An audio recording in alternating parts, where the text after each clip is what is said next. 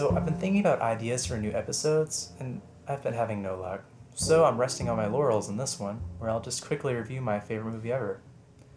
So that's what this episode is. Me making an arbitrary review on a total 80s classic. This movie has not only shaped my childhood, but many childhoods around the world. And that movie is Ferris Bueller's Day Off. Wow, Zach, how original. Nevertheless, this is my show, so let's get started. I'm Zach, this is the Idiot Files, and here's what I think about my favorite movie ever, and what I think about some of your favorite movies too. So before we begin, I just want to go over my updated upload schedule. I'm going to be really honest, I've been killing myself with my old upload schedule 3 times a week, so I'm scaling back to 2 episodes a week on Mondays and Thursdays. This will hopefully not only, avoid saturation of my content, but also to improve the upload, quality of my episodes. So hopefully you guys enjoy the new upload schedule. With all that taken care of, let's get into the review. So Ferris Bueller's Day Off is a movie classic with some of the best visual storytelling in 80s cinema. From the moment Matthew Broderick enters the shot, we know that we're in for a treat, as John Hughes places him at the center of the screen as he delivers some of the most iconic lines in movie history. This can be seen in every one of his monologues in the movie, and every time he breaks the fourth wall. And going on talking about the titular hero, no one, and I mean no one, could play this character other than Matthew Broderick. He exudes cool and makes everyone want to be as carefree and precise as him. He is flexible as his plans shift to adapt to threats to his day off. He is the ultimate movie hero in my opinion. The movie also chooses to oppose this character with a complete foil in Cameron, who is the utter opposite to Ferris's cool.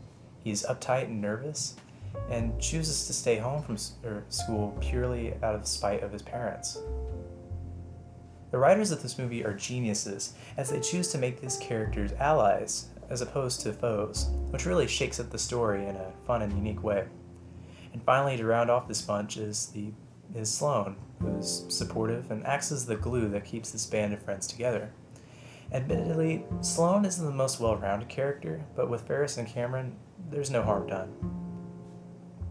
The on-screen chemistry between the cast is infectious and makes every scene when they're not the focus seem pale in comparison. But ultimately, every good hero needs a villain, and that's where we get Jeffrey Jones's character, Ed Rooney, who serves as the guy who wants to hold back Ferris another year for his absences, which by all accounts, everyone can agree they can relate to. Also, little known fact, Jeffrey Jones is a real-life pedophile. So I just ruined your day.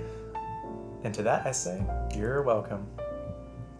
Side note, Charlie Sheen's cameo is just hilarious, and Jennifer Grey is as awkward as ever. So, all in all, the cast is just utterly fantastic.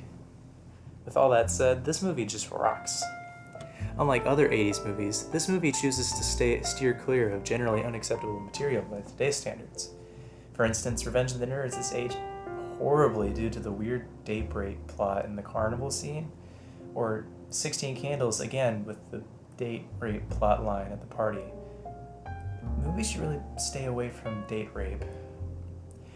And finally again, 16 Candles for the whole underwear thing where Anthony Michael Hall is charged admission for people to see Molly Ringwald's underwear. Need I say more? It's gross. In stark contrast, Ferris Bueller's Day Off has probably aged the best, as its timeless jokes are still funny 30 years after its release. Not only that, but this movie is now a fixture in the cultural mainstream, inspiring other people to reference or mimic this movie, like the end credit scene in Deadpool. It probably is John Hughes' best movie, surpassing National Lampoon's Vacation, surpassing 16 Candles, and The Breakfast Club, which is surprising, because all those movies had Anthony Michael Hall in it. Does that mean that Anthony Michael Hall is a bad actor? And that is a no. Anthony Michael Hall is a national treasure. You cannot say otherwise. Anyway, with all that said, let's go over some other people's favorite movies and what I think about them. So, in this week's Survey Sunday, I asked you guys to comment your favorite films, and so I'll briefly cover some of your responses. So let's get started with that. First off, one person asked to cover Shutter Island. Personally, I feel that this movie has a phenomenal twist that really shakes up the normal "it was all a dream" cliche in Hollywood. Has a great cast in Mark Ruffalo, Leonardo DiCaprio, Ben Kingsley. They're just great. It reminds me of A Beautiful Mind with Russell Crowe, that one movie, but with like a really sad ending. But yeah, all around it's a really good movie. Another movie was Holes, that was mentioned. Holes is actually my favorite book, so naturally I like the movie. And this movie stars Shia LaBeouf before he cracked, so there's a certain tenderness to performance as opposed to his work in the Transformers series.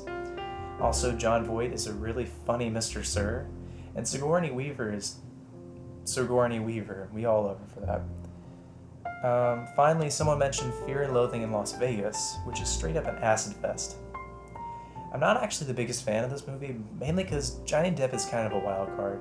Sometimes he'll be utterly electric in a performance, like the Pirates of the Caribbean, and other times you'll get Crimes of Grindelwald. But all around, it's a pretty decent movie. I mean, nothing more to say on that. Yeah, so those were some movies that some people asked me to cover, and here we go. So that's been a quick review of my favorite movie ever, and my thoughts on some of your favorite movies ever. Be sure to participate in next week's Survey Sunday, as I need help making new episodes.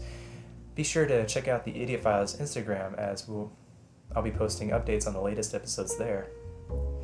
Be sure to keep up with the latest episodes. I'll be trying to post every Monday and Thursday with a new updated schedule. With all that said, I'm Zach, and this has been the Idiot Files. Peace.